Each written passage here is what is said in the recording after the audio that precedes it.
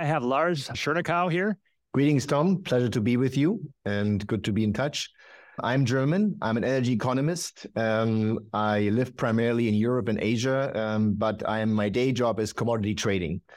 And I've been working in the energy and commodity business for about 20 years now. I would like to give you a bit of an introduction of the things that I spend a lot of my time on, and I think would be quite valuable, hopefully for you and also some of the listeners. I want to give you a short overview of the business I am in, which is energy and commodities. And I've been spending probably the last 6-7 years, a significant portion of my private time understanding how energy and electricity specifically works and the commodity demand behind the current energy transition. So I will call this presentation the Unpopular Truths about Electricity and the Future of Energy, was actually the title also of my book, which we later talk about, Tom, which covers a lot of the concepts I present today. And then the energy and material input to produce energy. As we know, you can actually produce energy. You can only generate electricity, or you can generate energy by taking energy from somewhere else and make it available to you, the public, in a usable form. The usual disclaimer: whatever I say is my own opinion, not that of any organization I'm associated with. Let me start with a very important slide to put things into perspective. This is the number of people in energy poverty worldwide, actually the people without access to any electricity worldwide. You can see that just 10 years ago, we had 1.3 billion people who didn't have access to any electricity.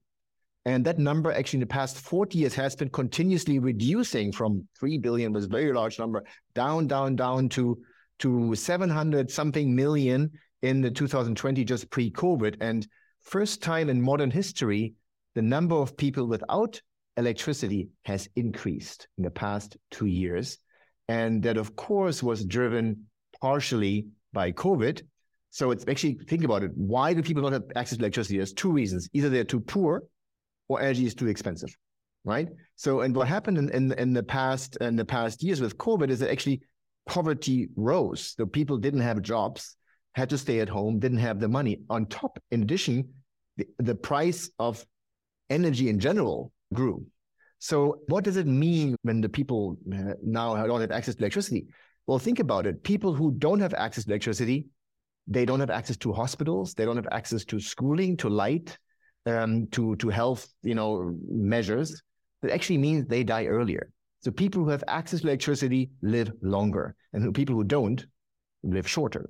And those 20 million people that rose, the past 2 years, I mean, that's 20 million people who are literally now exposed to potentially shorter lives. Just to put things into perspective. So about myself, I mentioned before, I've been 20 years in this business now of commodities primarily. The company that our family controls is called HMS Bergbau AG. It's a German company, a listed company, and we handle worldwide products, including coal products, in Asia, Africa, and the US. I've written a couple of books. You can check up on the internet on me, and you'll find a few things. Some of my scientific papers I've written, I keep on Elsevier's SSRN online as well. You just search for SSRN, my name, and you'll see some of those scientific papers we've written on wind and on solar and on electricity and on coal versus gas. So that's all things I do, in my private time. Now, thinking about energy again, let's take a step back. What are humanity's key challenges today? And I think we're all clear that food and water, the access to clean, edible food and clean water is a key challenge in today's society with 8 billion people. Of course, there's a problem that comes with it because making that food and that water available to us does come with pollution towards specifically the water and the soil, right? Now, the second key challenge is probably energy. I mean, you think about energy is at the core of everything we do. And energy, again, has a cost to, the environment, and that primarily is pollution of air, but not only, of course. And then the third one I would say is probably health. And I was going to say bodily, mental, and spiritual health.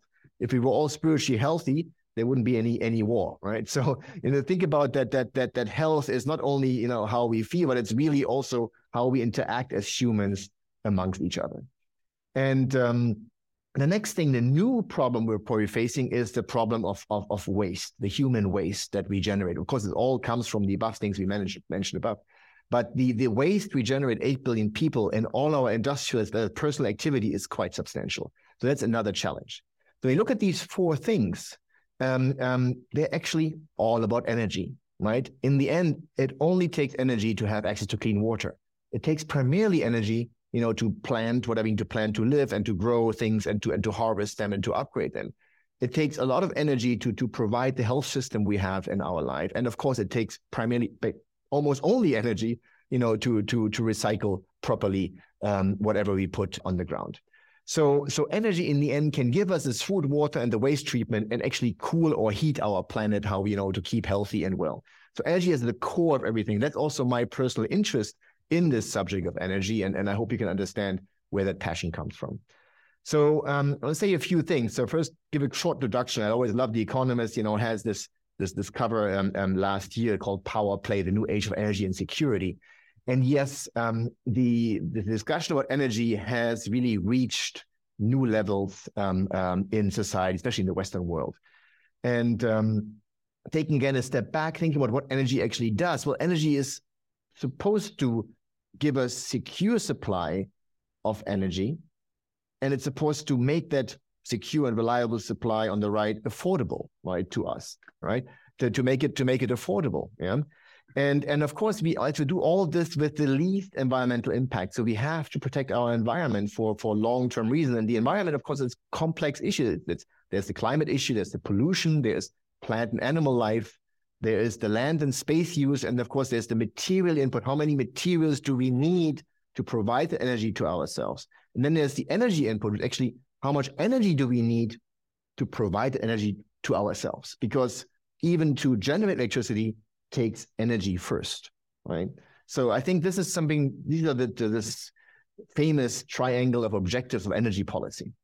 Now, looking at energy historically, and now we're talking here the past 200 years, you can see how green we were. We only burned biomass and woods in Europe and the US, right? I mean, we were very, very green. We were living only of biomass primarily. And literally, Europe, my own continent where I grew up, there was not many forests left. I mean, we had cut all those trees to keep us warm, right? And also to construct whatever materials we have, our houses and all those things. Then the Industrial Revolution came. We found coal. Luckily, we found oil and gas, and nuclear, as yellow here, came up. Hydro became a significant portion of our global primary energy. This is just primary energy here. And then wind and solar and other renewables started to creep up in the past decades. Now, what's interesting is that actually last year, 80% of all our energy worldwide came from fossil fuels, coal, oil, and gas.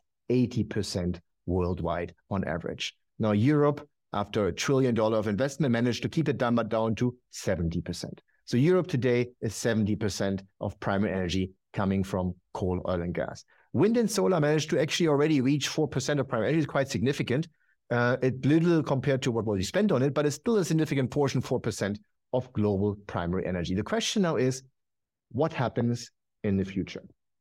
And what will happen is, well, I point out being a little coal man, I always say, okay, global coal share, by the way, is 1/3 of electricity, 36% actually, to be correct, and 25% of primary energy just comes from coal.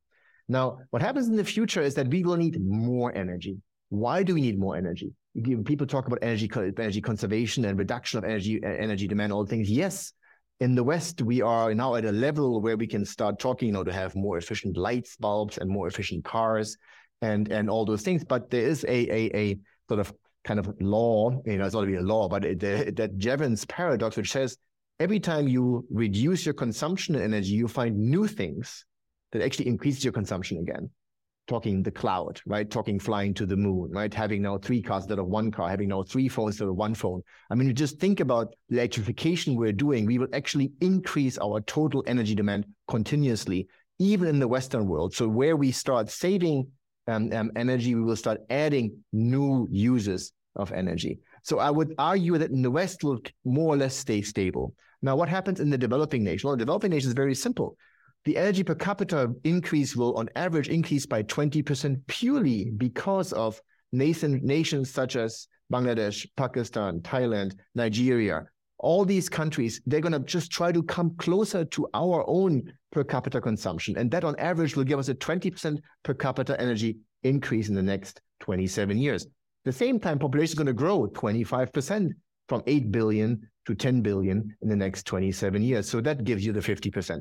Make it 40%, make it 35%, doesn't matter. There will be a significant demand increase going forward.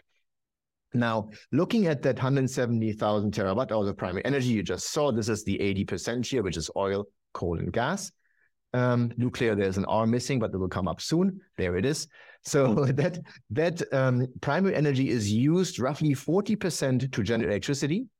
And then there's 20% each for transportation, heating, building, and industrial purposes. So just keep in mind that energy is not only electricity, energy is many, many more things. But electricity is the biggest use, which is 40%.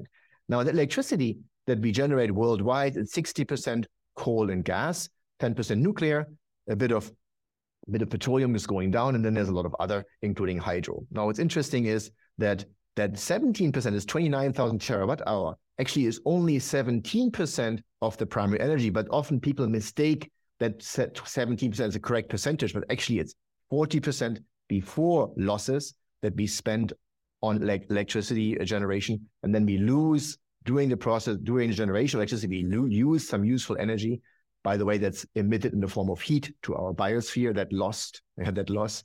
So it becomes 29,000 terawatt hours. Again, 4% wind and solar of primary energy, and of electricity, it's already roughly 10% globally coming from wind and solar. Now, what's interesting is when you look at the net zero pathways that we are confronted with on a daily basis worldwide, and one famous one is the IEA net zero pathway from 2021, you can start to see a picture like this where the IEA projects in order to reach net zero, we need to reduce our primary energy by 10% in the next 7 years. And that will then remain the same. So remember I just said about, poorer people catching up with us as well as population increase. I do not know how they come to this conclusion, but I think anyone thinking straight about energy demand will tell you that is not realistic in any way. It's not plausible, it's not realistic. On top of that, they have an assumption that by 2050, wind and solar will make a 40% share in primary energy worldwide on average. Just to give you a perspective, Germany reached 5% of wind and solar share in primary energy after 20 years of working on the Energiewende and spending about 1 trillion in Germany. So again, it gives you a sense about how unrealistic some of these projections are when people talk about net zero, because the IEA basically said, this is what would have to happen to reach what we call net zero. So this is what they project. Look, this is what we have to do. And then they try to tweak it. Okay, this is how we're going to do it. But is it plausible? Okay, I leave it up to you to judge. What's interesting as well is that the world of energy and raw materials is a bit bigger than we think. And I didn't know this myself, but actually we're now, this is until 2017, we're now almost at 100 billion tons of raw materials, minerals that we extract every year from our world. 100 billion tons every single year. And that's up from 30 billion tons 50 years ago. Now, population increase at this time, at the same time as the energy per capita increase, also the raw material use in tons per capita increase. So not only are we increasing our energy demand, we're also increasing our raw materials we require per capita from the world. And of course, has to be our goal to reduce it as much as possible or to limit that growth as much as possible, because that is also environmental protection. It's not only, CO2 emissions, there's also a few other things we have to consider about environmental protection. And we'll get to that a little bit later. And so what's interesting is that, you have oil, coal, and gas make about 15 billion tons. It includes 8 billion tons of coal. So these 15 billion tons of energy raw materials, which provide us with 80% of our energy, those are required to extract and process all the other 85 billion tons, right? So of these 100 billion tons, you take 15 billion tons just extracting energy raw materials, you make them somehow into usable energy, forms of energy, and that energy is used to extract that other 85 billion tons, which includes the food, the biomass, right? All those things, the non-metallic minerals, the limestone for cement, metallic minerals, I mean, the lithium and all those things, the steel and all those things. So it's just to put things into perspective, large scale, what we're doing every day, okay? And how important that energy is and how small relatively that energy is compared to everything else we're doing, yeah, in terms of the raw material. So now look at the investments. This is now the global, first of all, again, the electricity, back to electricity. No, sorry, I jumped back and forth in primary energy, electricity, I apologize. This is electricity. And this is, again, remember, 36 plus 23 is roughly 60% of electricity comes from coal and gas. This is the 8%, this is 2019. Now it's actually 10% already, it grew. It's coming from wind and solar. There's some nuclear, 10%, then there's hydro, biomass, all those things. When you now put next to it the global investment in power generation, you see that actually wind and solar gets 45% of the investment, but contributes only about 10% of our electricity. Coal and gas receive about a little bit half than the investment, contributes about 6% of our electricity, and coal alone, providing almost 40% of electricity, gets only 20% of the investment. So you start to see some of the investment issues, we'll talk about it a bit later, but the investment is not matching our current energy supply. Of course, the argument is we'll invest into the future, whatever is clean, so we put more money in there and less money into what's not clean. But when you start to not invest enough in your reliable energy supply, you start to have problems, which you started seeing in the past 2 years, and maybe, Tom, we can talk about this later as well. Now, let me take my own country as a beautiful example, my own country, Germany. And so this is 20 years of installed net power generation capacity in Germany. In Germany, these 20 years, that was the 20 years of the German energy transition from, fossil fuels to renewables. So those 20 years, Germany invested almost 1 trillion euros. And at the beginning, Germany had about 115 gigawatt of installed capacity, of which 75 gigawatts, 65% was fossil fuel. Then there was nuclear, 20%, and then there was wind and solar already back then, about 10%. What happened in the past 20 years is that the fossil fuel capacity, or the reliable capacity, what I call, and nuclear, is down whatever, 10%, 20%, down to about 80 gigawatt, because nuclear is now gone, by the way, completely. We just heard that a couple of weeks ago. Germany closed the last nuclear plants. While at the same time, wind and solar capacity, skyrocketed, right? So wind and solar went up by, it's now actually 140 gigawatt. So more than what we previously had was added in wind and solar. Now, interesting is that at the same time, Germany managed to now have the highest price for power worldwide. In fact, the prices for power are 3 times higher than the US and about 6.5 times higher than China. So with this energy transition came an extremely significant cost or price increase, which exactly is caused by the cost increase. And we'll talk about cost of renewables a little bit later. But when you look at the power generation, so Germany's power consumption or generation has been more or less stable in those past 20 years. So Germany did not consume more, but also not less. Remember, I talked about the Jevons paradox. Despite those efficiency increases, in fact, it's more or less the same for the past 20 years. And you can show that in history in many, many countries. So Germany's power consumption has stayed the same. So Germany managed, with this new installed capacity, they managed to have roughly 30% share of wind and solar. So they doubled their installed capacity. And that doubling of installed capacity managed to really replace fossil fuels about 30%. So you double your installed capacity, which means added cost, because you still have that system here. Otherwise, the system wouldn't run. So you still need that dispatchable capacity. On top, you have your intermittent capacity. And with that, you manage in Germany roughly a 30% replacement of your fossil fuels primarily and nuclear. And we talked previously about primary energy. Primary energy share went to 5%. Wind and solar managed 5%. It seems there's a primary energy drop here. That's actually an interesting one, a bit more complex, has to do with how they count. They assume wind and solar is 100% efficient, which is actually wrong. And that is why, as the share of wind and solar increases, your primary energy consumption decreases. So I would say this 5% is probably a little bit too low. Actually, it's probably a bit bigger. But this number is also not quite correct or not comparable to this number. Either way, you get a sense that with this investment, this huge doubling of capacity, what actually difference they made in terms of primary energy consumption. The world, by the way, has 8 terawatt or 8,000 gigawatt of installed capacity, roughly of which 2,000 gigawatt is coal capacity. So Germany has 200 something versus 8,000 in the worldwide.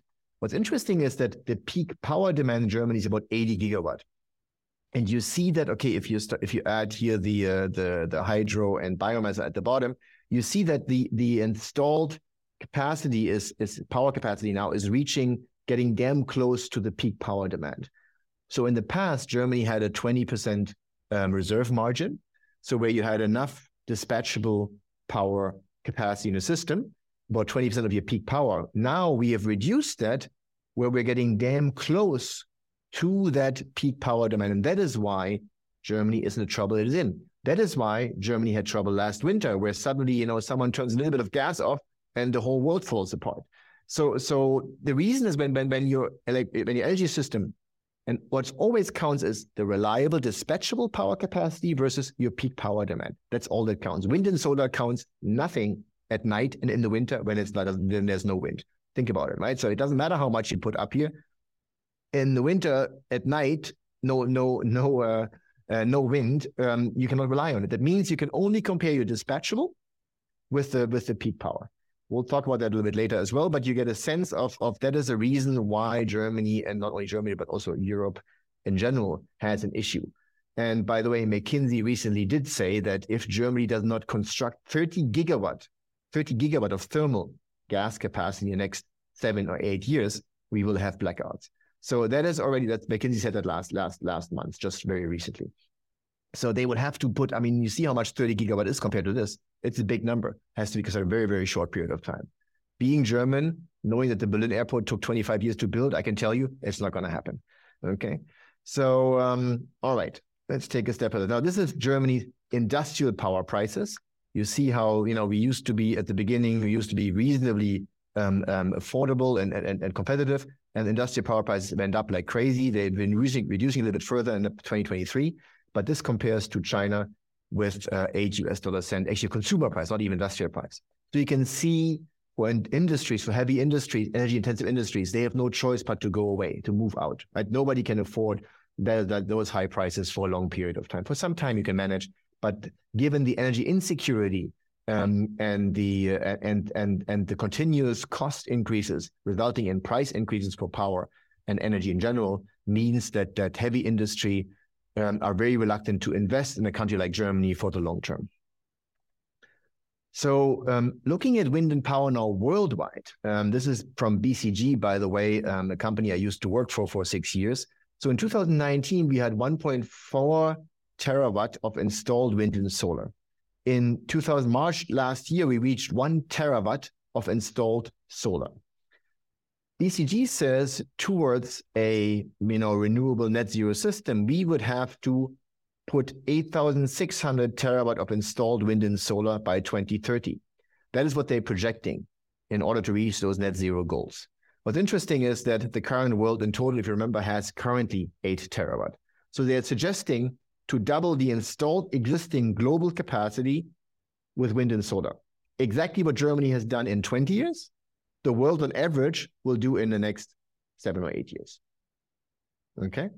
So again, some questions to think about. And then they argue that 10 years later, please put another double on top. And then another 10 years later again. So the current net zero pathways have assumptions that we would install so much wind and solar that basically would quadruple our existing installed infrastructure of power generation capacity. But the problem is that the assumptions made behind even those models are too optimistic, and we would need much, much more. Just again, to give you a sense about some of the unrealistic, unplausible future we're going towards. By the way, that solar would probably cover 250,000 square kilometers. That's 3/4 of Germany would basically be covered in solar. But of course, it's going to be much, much more, would be much, much more, because the capacity factor assumptions, all those things, they would be in the desert, wherever. And this assumes a Spanish solar natural capacity factor. So there's a difference in the capacity factor, how much useful sunshine you get every year on average In Germany, it's 11%. In California, it's 25%. There's a big difference depending on how much sun you get, but it will hardly ever get above 25%, which has to do with the night and has to do with during the day. In the beginning of the day, the sun is not high enough. And then there's still some days which are cloudy, happens even in California. And there's rain and all those things. So, Tom, I want to talk a little bit about the concept of ERI, if you allow me, which is sort of an interesting but quite important topic when we talk about energy. Now, we're all familiar with a return of investment on monetary terms. So you put $1 in, get $2 out, great. 2-to-1 ROI, return of investment, you've made a lot of money. The same concept exists in energy. So again, remember I said before, in order for you to have access to usable energy in the form of electricity or heat or anything else, you need to first disperse energy to make that energy, right? And that's what we call ERI, energy return of investment. And that actually measures the net energy efficiency in the, I call production of energy. There's no production, right? So when you think about, people talk about efficiency, always think efficiency in consumption of energy, right? So how efficient is my car? How efficient is my lamp? How efficient is my power plant? But very few people think about the efficiency of the generation of the energy. And that's even more important. You'll see why. So going now, I love about history, going 700 years into history, this is an example for the UK. So you can see this is the percentage of GDP allocated to energy expenditure. So literally, historically, we as humans used 2/3, 70% of our time, of our GDP, of everything we have to survive, to collect the food, to keep us warm, to feed the animals. So we've spent primarily our time on surviving in the form of feeding us and keeping us warm. Now, with the Industrial Revolution and the discovery of coal at large level, we were able to suddenly reduce the time spent to 10%, right? So today's GDP is 7, 8, now probably even a bit more, but somewhere between 5 to 10, 12% of our GDP is actually expended on collecting the energy we need to keep us warm and to keep us fed. So that is one of those important things that happened in the Industrial Revolution. And this 90% of the time, we can now actually start playing soccer and watch movies, and play with our kids and all those things that you couldn't do before. I mean, that's literally what's happening, okay? So you understand the concept. Now, interesting is that the most efficient way of generating electricity in this case is nuclear. Like, nuclear is an extremely efficient way of generating electricity. And right now, I'm only talking about ERI. I'm not talking about money, nothing else, just ERI. Of course, nuclear is expensive. I know that. Now, the second most efficient is probably hydro. So hydro, you build hydro dams, you have to expend energy to build those dams and to put all the things in place. And then the third is probably coal and gas, so thermal, right? Thermal has been, with the Industrial Revolution came the whole, the steam engine and the optimization of that. That's a very efficient way of producing or generating electricity. Interesting is, then why are we not using more nuclear and only so much coal and gas, 60%? Well, because nuclear is very expensive. Hydro is also a bit expensive, depends on it, but the cheapest actually is thermal power generation, and coal is even cheapest. Like, gas is a bit more expensive than coal, but on average, it's both very cheap. What's interesting is that the so-called green ways of generating electricity are rather energy inefficient. So biomass, solar and wind have a significant energy inefficiency in them. The energy efficiency has to do with energy density. So the energy density per square meter for solar or for wind is very low. So the same with biomass. You need a lot of space and a lot of things to do, to expand a lot of work before you actually get something useful out. And that's where this low ERI comes from. And because it's lower ERI, in fact, they're actually the most expensive, truly the most expensive. And here I say the full cost of electricity, I don't say the leverage marginal cost of electricity. So when you're honest and you count the system cost, not some marginal cost matter which you're told in the press, then you will find out these are actually the most expensive on average. Not always, there's certain application that's different. Now, interesting is that in order to sustain our modern civilization, our modern society, there's some argument we need a minimum ERI of about 6 to 10 times to sustain where we are. Otherwise, we would go back to 300 years ago, where our ancestors spent 6% of their time of just collecting energy. So there is in the academic press there's a lot of uncertainty about this, but there is a lot of word, and in my view, from what my understanding, it is the case that if you were to go 100% wind, solar, and biomass, you would literally, on average, be below the minimum required energy efficiency for modern civilization. And that has a lot of implications if you think about it. By the way, the Romans were the most advanced civilization prior to the Industrial Revolution, and they had about a 2-to-1, roughly, just to put things into perspective. That's why also Roman cities couldn't grow above 1 million people, because they couldn't get enough energy into the city in the form of food and wood to keep themselves warm. So the city size back then was limited by energy supply. So cities only started to skyrocket after the Industrial Revolution because they actually get enough energy into the city. Yeah? Interesting fact. Now, of course, technology will improve all of these efficiencies over time. That's also clear. And, over time, we'll get better in all of these things. Now, there is another factor. So we talked about energy efficiency, we talked about money, and now we talk about the material input. So if you think about it, when you do a nuclear power plant, you need relatively little raw materials to do that. The same with coal and gas, okay? Now, hydro, you need a lot. It's a lot of raw materials you require for that. And wind, solar, and biomass, you need also a lot of raw materials per unit of output, per generated unit of electricity. That's the relevant part here, right?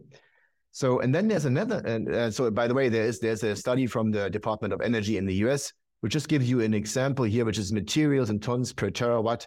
You see coal, gas, nuclear, you see hydro, solar, wind.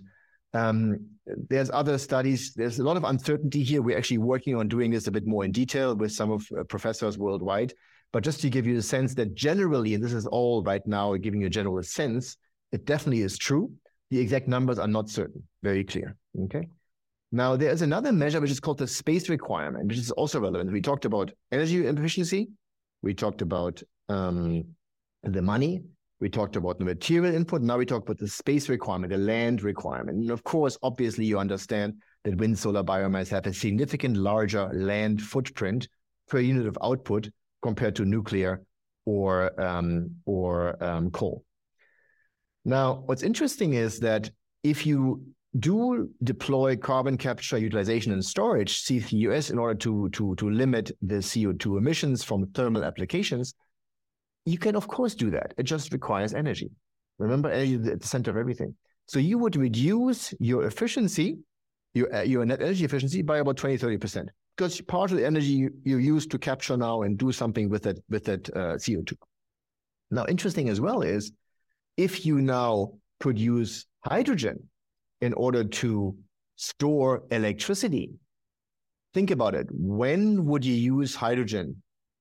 Or how would you produce hydrogen? Well, you would only produce hydrogen from excess unutilized renewables. You would never, ever use your coal, gas, or nuclear or hydropower to produce hydrogen, because you can use electricity right away the way you need it on demand, right? So you would only use that excess unutilized renewable. And even with wind or solar power, you would first charge your Tesla directly before you make hydrogen, because it's much more efficient to use the energy directly. Interesting is also that as you produce hydrogen for the purpose of storage, you literally lose 60-80% of the input energy. So when you make hydrogen, you produce hydrogen, you store it, you transport it, and you repower hydrogen, that whole chain costs you 60-80% of the input energy. And now you can see something. We're getting dangerously close to the Romans 2,000 years ago. Again, it's illustrated, but you get my point. In fact, doing hydrogen will make it least efficient way of producing energy, make it even less efficient. And this is now called the CCUS. So in a way, we're told to actually move from thermal, from this efficiency to this efficiency. And that is a big problem. And that problem you started to see in the past 2 years, what happened there. So I will skip this if you don't mind. Now, to illustrate this whole issue of, in this case, solar, and a bit more illustrative for you, a bit more visually for you. So here's a day in California, right? So you have little demand in the night, you have a lot of demand during the day, and then in the afternoon, you have evening, a lot of demand. And this is your solar power on a perfect sunny day in California. So it seems all you have to do is somehow that solar during the day, you somehow have to store for the night, and then you're fine. So that's the logic how you're told, right? So, well, the fact is that, so it seems to be like a two times of over capacity over the demand would be enough. Well, the fact is that California is the most efficient place in the world, and you actually, the capacity factor, the natural capacity is only 25%. Remember, I mentioned that. So actually, because of the mornings and the evenings and because of some rainy days, the best areas in the world reach 25, maybe 28% of natural capacity factor. Let's say 25%. So in fact, now suddenly you have to 4 times already, not 2 times, but 4 times for California. Well, that is now if you could somehow efficiently get that over here from there. But if you go via hydrogen, which is the current supposed solution, you would have to increase that by 3 to 5 times again. Remember the 60 to 80% of efficiency in producing hydrogen. So suddenly you have a 12 to 20 times overbuilt capacity in order to get over the winter in California or anywhere else. If you were to use California. Now, if you use Germany, please increase that by 2 to 3 times. So you start to see how unrealistic the wind, solar plus hydrogen future is becoming, just purely based on physics and energy economics, nothing to do with what your views on climate change. Yeah. Okay, cost of electricity. So we talked a little bit about cost. I'll keep this short and I'll skip a couple of slides. But basically, the OECD in 2019 already made a interesting statement. They said that then variable renewables, actually wind and solar is a variable because it cannot predict it, increase the cost of the total system. So first of all, the first sentence, the OECD says, logically, wind and solar increase the cost of the total system. So they don't even question that. The OECD already says right there, it's more expensive. So when they do that, they impose such costs through the increased balancing costs, more costly transportation distribution system, and need for residual backup or storage systems. So the OECD does not question that it's more expensive. They explain why it is more expensive. And they also say, from an economic point of view, wind and solar should be taxed for the surplus cost in order to achieve their optimal deployment. And they go on and say, basically, the more VRE is variable renewable energy, so wind and solar, the more you have in the system, the higher the cost of your electricity. So when you read in the press that wind and solar is the cheapest way of producing electricity, that's not true. It has the cheapest marginal cost because every additional every additional hour of solar or wind, gives you free electricity. And the investment cost is only once, and operational cost is very low. So it appears to have a very low cost at that basis, but that never accounts for, so those statements in the press never account for the backup system required, the storage system required, and the balancing cost and the network integration cost. Because how do you deal with this variable power in your system? That requires a lot of adjustment, not only to transmission lines. There's a lot of things that need to happen on the balancing side and the distribution side. And that cost is so expensive, it becomes more expensive the more you have. So that's just about the issue of cost. So when the IEA here in September 2022, the IEA, the National Energy Agency, they putting out this is called levelized cost of electricity for utility-scale solar and onshore wind in selected countries. So this, by the way, was written for Indonesia, the net zero roadmap for Indonesia. So they tell us that, well, overall coal cost is here at 6 cents per kilowatt hour, or roughly $60 per megawatt hours. Gas is a bit more expensive. And then they say, well, in India, wind and solar is already cheaper. South Africa, it's cheaper. Brazil, it's cheaper. Okay, Indonesia, it's not so cheap because they don't have any wind, by the way, hardly any wind. And actually, even solar, they don't have much because of the monsoon. The equator region tends to have very little solar, or not little, but less than expected because a lot of rain, a lot of clouds. I lived in Asia before, so I can tell you all about it. And anyone living in Africa knows as well what it looks like. So the IEA gives this picture about the lowest cost of electricity. Well, but they're forgetting that integration and backup cost, which is the most important, which the OECD already a few years earlier mentioned on. And if you read a different report from the IEA from December 2020, they actually do say the system value of variable renewables such as wind and solar decreases as their share in the power supply increases. So in other words, they are admitting the more wind and solar in the system, the higher the cost. But they continue to use a cost measure, which is LCOE, which is something you cannot use LCOE, levelized cost of electricity, to compare dispatchable with renewable. It's a very technical point, but a very important point. Because when you see these news reports, this is BBC, switching to renewables could save trillions. Or when you see in Germany, after they just turned off nuclear a couple of weeks ago, the vice president of the Bundestag, the German parliament, said the price of electricity will of course become cheaper because she is informed that wind and solar is the cheapest way of producing electricity. Well, it's wrong. Okay, they're obviously mistaken. They are told things, they're given a partial cost measure, not a full cost measure, and they don't understand the full cost of integrating wind and solar in the system. So I can tell you, I save you the detail here, what the LCOE is. Basically there is the cost of building, cost of fuel, and cost of operation. That is this measure that all these statements are made on, and it does not include transmission, storage, backup, condition balancing, doesn't include any environmental cost, recycling cost, or the cost of the land, right? The land you use. It does not include the material input, the inefficiency of material input. The lifetime is not included, or it's partially included, not really included. And the net energy efficiency is not considered in this measure, LCOE. That is why we are defining a full cost of electricity, FCOE, which gives a more bigger picture, better picture, but the actual number, the real number, we don't have yet. That's a lot of work to be done. But that's how sad it is in the world. We actually don't even know how expensive really wind and solar is. Nobody yet has done this calculation properly, for certain countries. So Germany or the US or any country in the world has not really measured this. Yeah. Let me give you Vietnam as an example. So Vietnam, I traveled there quite a lot, luckily, and it's a beautiful country. And Vietnam is a large, growing country. So Vietnam has 50 gigawatt of installed capacity in 2018, has 76 gigawatt today. Of that, solar and wind is already 20 gigawatt. Now, Vietnam is a growing country. So Vietnam peak power is only 45 gigawatts. So they have this reserve margin, right? Of the 45 gigawatt peak power, they have enough reserve margin from coal and gas and hydro to give them secure electricity supply. And they still are building the solar on top. Now, the plan for Vietnam is to increase coal. They're going to invest in more coal. That's a good thing in this case. They're going to invest in more gas. And they're going to invest a little bit more in hydro, but there's only so many rivers you can harvest from. There's not enough rivers to harvest hydro from. So they're going to continue increasing. And then suddenly in 2035, you start to see that coal starts to come off. Gas continues increasing. Hydro is stable. And then solar and wind, go through the roof.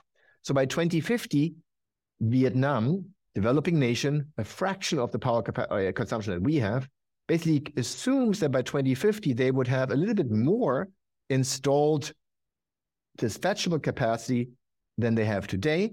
And they expect that the power demand is going to increase 5 times in that time. And now you can see in 2030, that line is matching suddenly the dispatchable capacity. So you know that by 2030, Vietnam will have the issues that Germany has today, right? Because when dispatchable power reaches peak power demand, then you're just before blackouts. So South Africa is a beautiful example. South Africa has a reduced coal-fired capacity because of inefficiency, corruption, and not enough investment. And the peak power is above the current dispatchable capacity. And that's why they have blackouts in Joburg 16 hours a day and Cape Town 8 hours a day, blackouts every single day. I was just there a couple of weeks ago. So what next? Okay, now we've heard this gloom and doom, and what are we going to do? Well, what's happening next? So first of all, economists, I love the Economist, made already appointment in 21 already, right? Before the war in the Ukraine, they already said, well, the green revolution risks running short of minerals, money, and places to build. Remember, I told you, we talked about minerals, we talked about money, we talked places to build. They just forgot energy. It's going to run out of energy, right? So now we have the 4 things. So it's energy, minerals, money, and places, right? Then we're going to run out of that. And the reason has to do with all these things you can later read in the download. Tom will make it available to you, what the reasons are, capacity factors, intermittencies, supply locations, material inefficiencies, all those things, right? But I don't want to bore you with that. But basically, the economists already captured this, right, 2 years ago, okay? They just forgot the energy, okay? Which is the most important, actually. Now, the externalities of energy systems. So if you think about the energy system, the energy industry, which I'm working in, right, has the goal to provide access to reliable, sustainable, affordable electricity and energy for you, the consumer. And that requires production and mining, that requires processing, transportation, manufacturing, operation, and recycling, right? That's all part of the energy supply chain, if you think about it. You probably have not thought about it in the past, but now you may think about it a little bit better. Now, all of these things has externalities, human and environmental externalities. These externalities are emissions. Emissions is something we don't want, right? So that's an externality. It's something in order for us, to have the power, energy we need, we will, harm the environment in form of emissions, right? And secondly, there is other environmental issues that we have with it. And then there is certain human implications that we have with our energy systems.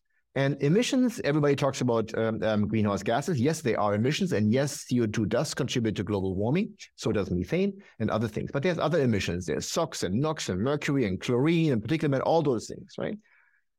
And by the way, all along the entire value chain, right? There's SOx and NOx here and here and here and here and here, right? And then there's other environmental issues. There's the energy input, right? It's the energy efficiency, because the more efficient we are in producing energy, the less environmental impact we have. The more material efficient we are, the raw material impact is quite significant. It's not an emission, there's a non-emission environmental impact, right? And then there is space requirement, animal implants, waste, all those other non-emission environmental impacts that our energy system has.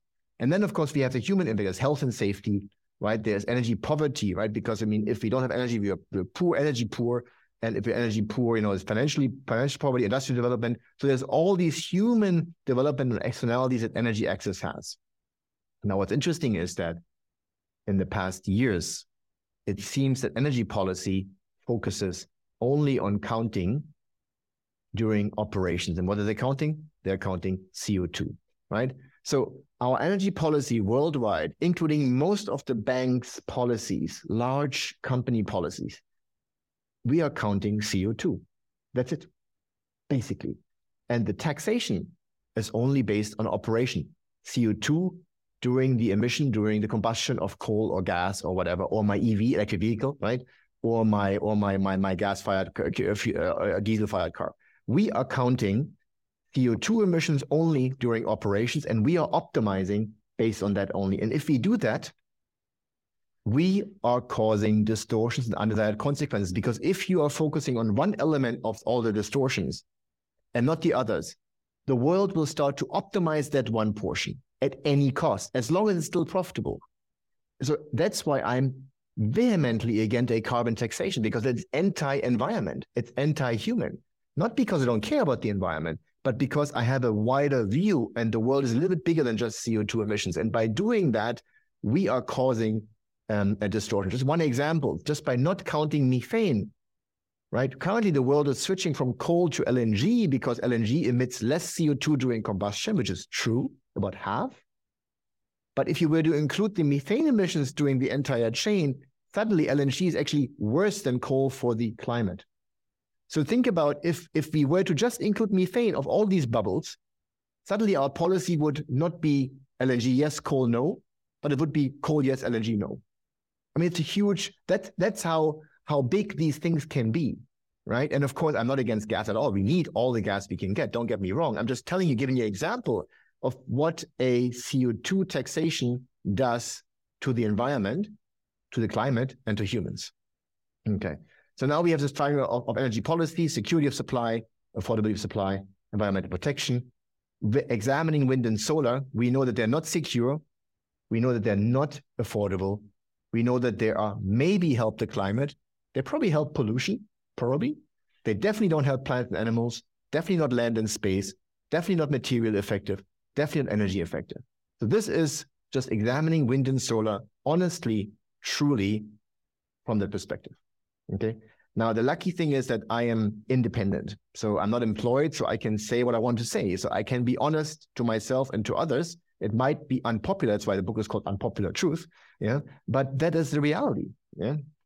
So the problem, of course, is this money, right? Reliable energy needs money. But what we're currently doing, this is just one of the UN Net Zero Asset Owner Alliance from the UN. It's 85 asset owners managing $11 trillion of money, $11 trillion of money. And there it's all about net zero CO2, right? And doing operation. So we have, these are just some banks, we cannot read it, but doesn't matter. Some banks, institutions which have committed to stop investing in coal, oil, and gas. Okay. The G7 says we will provide Vietnam $15 billion to cut coal use. Right. So governments, South Africa, Vietnam, they're given money by the West, your taxpayers' money, to cut coal use, to save the climate. Right. ING says they already cut coal anyways, but they're going to say toughen oil and gas policy to include trade finance in midstream, right? HSBC stops funding oil and gas field, right? So you have these big banks, big organizations do that. And what we need to do is we need to educate about the basics of energy. We need to educate politicians, executives, consultants, schools, universities, banks, and funds. Because if we don't, we are running out of money, which means we're running out of energy. And that will have severe consequences for the world, for you and me. Primarily for the poor, however, I will probably be fine. I'll probably manage. I'll have a diesel generator as backup. I have 3 cars. I manage all that. I have a diesel car, a gasoline car, and an EV. Yeah? So the poor people, or the poor, not even the poor, just the normal people who have a normal income will start to struggle. Yeah. So let's talk about some positive news at the end of this call. Tom, before we start our discussion. Look, this is the pollution in major cities over the past, just even 4 years. We have improved the pollution. This is, by the way, also pre-COVID. Even it's been going down. So the pollution levels actually have been going down for the past decades worldwide. We've made positive aspects. This is the mortality rate of children younger than 5 years due to malaria 20 years ago today. So the world has become safer for children in Africa. We've managed these positive things, right? This is the crop yield for wheat and for maize. So the crop yield for wheat increased 3 times on average worldwide. So per hectare, per acre, we have now 3 times the wheat we had before. Why? Well, because number one, we have fertilizers. Number two, we have a bit more CO2 in the atmosphere that helps also the growing. And number 3, we have slightly warmer temperatures. So generally, the green world likes that. Look, the maize yield. So these are positive things that all happen because of the access to electricity and energy we have. And these are positive news. This is the greening from NASA. This is how green the world has become. The world is greener today than it was 40 years ago.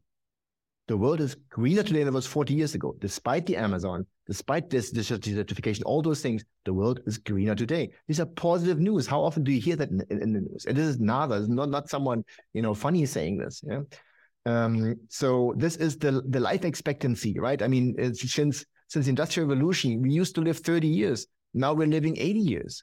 I mean, aren't these things to celebrate? Do we really want to go back 100 years? Biomass, green, inefficient, energy inefficient? Yes, we have costs, right? Yes, we have costs.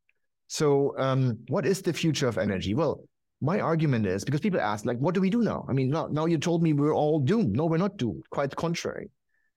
What we, in my view, have to do is we have to invest in base research to sustainably wean off fossil fuels. Because I do believe long-term, 100, 200, 300 years, we will have to find alternatives to fossil fuels, at least to a large extent. Fusion is part of that, right? So there is the nuclear force, right? There is the power of the planetary system. So there is so much power in our planetary system, which we can extract. Nothing to do with photovoltaic, by the way, but there is power out there, right? If we can somehow extract that, we don't know yet how, or even within our planet. So the energy within our planet is huge. If we find ways to efficiently get it out, beautiful. So we have to invest in these things to have a true sustainable solution. One thing I can promise you, wind and solar is not that solution, purely energy economically, okay? So, by the way, there may also be like a little Mars man come and give us a new stone. Who knows? They're like something funny that they see. But one thing you have to also realize that all the energy we consume and produce ends up in what? Like, what does happen with all our energy? Well, think about your phone. It's warm, right? Everything we do, the air condition, the factory, in the end, almost all the energy we disperse to survive ends up in heat, warming our atmosphere. So part of the temperature increase we are seeing today, part of it, not all of it, but a part of it, comes from exactly that. 170 terawatt hours of energy going into the biosphere every year, right? So, and then second, we have to invest in our existing energy infrastructure to reduce the environmental burden and to increase the energy efficiency. We don't have to divest, we have to invest. If you have a problem, you invest in a problem. You don't divest from a problem, right? To reduce the waste we generate, to reduce the poverty we have to actually sustain climatic changes. So we need to invest in coal, oil and gas and nuclear and all those things to make it more efficiency and cleaner. So that is my presentation, Tom. I think I gave you enough room to now discuss a little bit with me, but I hope this is helpful and look forward to a good discussion. So my book, sorry, if you don't mind, I have to say my book. So here's my book, Unpopular Truth. The website is up here. So all the graphs are on the website. So all the concepts, or not all, but some of the concepts I discussed here are on this website in the book. I recommend you to read it. I'm not going to make much money. I get $2 or $3 per book. So it will not cover the cost I had, but I try to promote it because I think it is important for people to really start to understand these issues. You will find me on YouTube if you just put my name in. If you have any questions on climate change, I highly recommend the book Unsettled by Professor Kuhnen from NYU, an amazing book, which very matter-of-factly written and gives you a lot of food for thought about climate change, which I'm not denying, quite the contrary. Okay, what I am denying is the catastrophic things that we hear in the press every day. And if you read some of my papers, you'll find them on SSRN. So, Tom, I go back to you. That was great stuff. Thank you for doing that. I'm just wondering, have you given similar type presentations around the world? And if so, what sort of reception are you getting? Yes, so I've been lucky enough to be invited at energy conferences, commodity conferences. I have spoken to ministries. I have spoken to large conglomerates, large companies who want to understand sort of a different view from what they read every day in the press. And so far, the reception was like, first of all, oh my God, I did not think about it this way. Right? I mean, it's like, oh my God, you are right. I never thought of it this way. And then, of course, then the discussion starts. So usually when they understand the energy economic side, which I don't think can be in principle be disputed, I don't think any of what I said is, wrong or is completely off. Maybe the numbers are a little bit here and there. I'm okay with that. But then right away, the next thing is, yeah, but you're right. But the worst thing is, what if we don't do it? We're all doomed because of climate change. So as soon as people in banks, in governments see my presentation, usually they forget it a couple of days later, but when they see the presentation, they're like, actually, you're right, energy-wise, we have a problem. But then they're right away caught back again, yeah, but we're told we have no other choice. And of course you do. So I think from an energy economic point of view, I don't think you can argue with many of these things. And I apologize to say that. I don't want to, appear sort of high-nosed, but it's simple mathematics, simple physics, simple energy economics, but people do not think about it that way. Yeah. Do you think that we're just going to stumble along until we just continue having more and more blackouts, and that's how people are going to figure out that we can't run our economies on wind and solar? Yeah, I get that question a lot about what happens now. I mean, look, I don't believe that I'm going to change, or more people like me who are speaking out about this are going to change current policies. What I do hope is to minimize the negative impact of those policies, but unfortunately, I do not see a way to avoid some of those blackouts in some regions. And when you look in New York, in the US, right, or even in Florida, when you look in Germany, or when you look at some of the developing nations, Indonesia or Vietnam 10 years later, I do not see how we can avoid this, honestly. So unfortunately, I can only hope that when that happens, it will not be too painful. It will not cost too many lives. And I hope that then there will be an adjustment.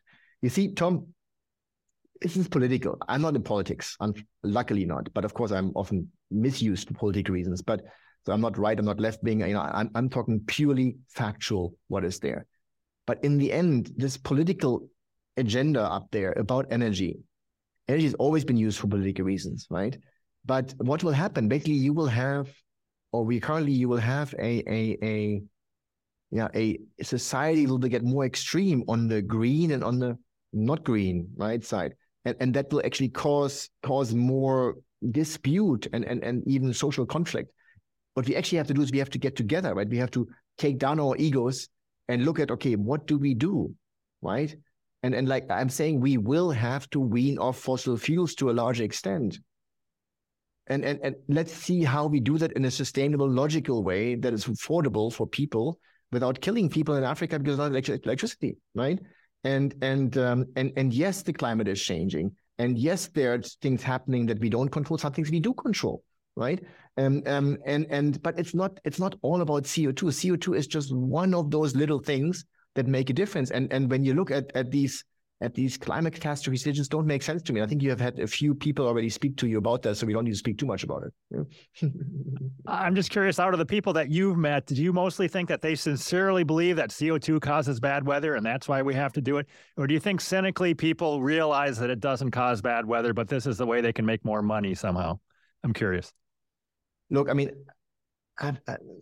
in my work, I travel every second week overseas. So I am in Asia and Africa, in the Middle East, India, Pakistan, Bangladesh, US, Latin America, and all those countries. So I'm speaking to a lot of people in the energy business.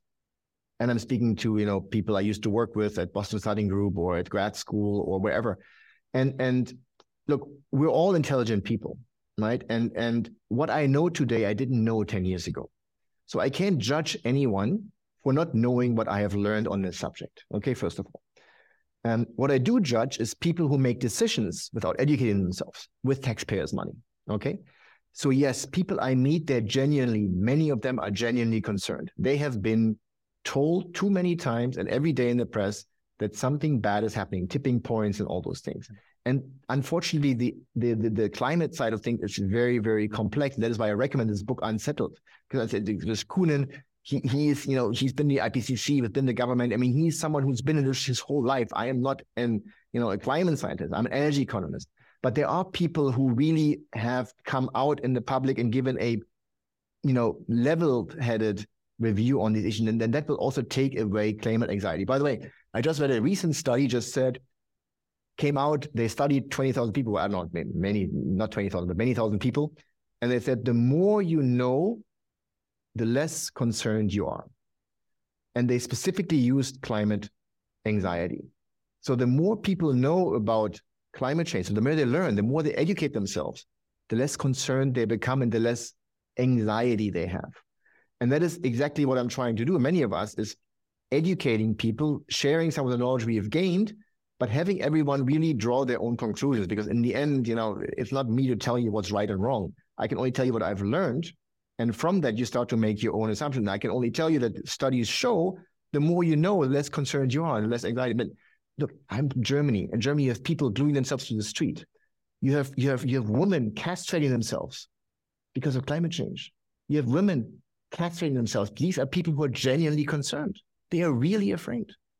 Is there anything else I forgot to ask you or that you would like to include before we wrap up?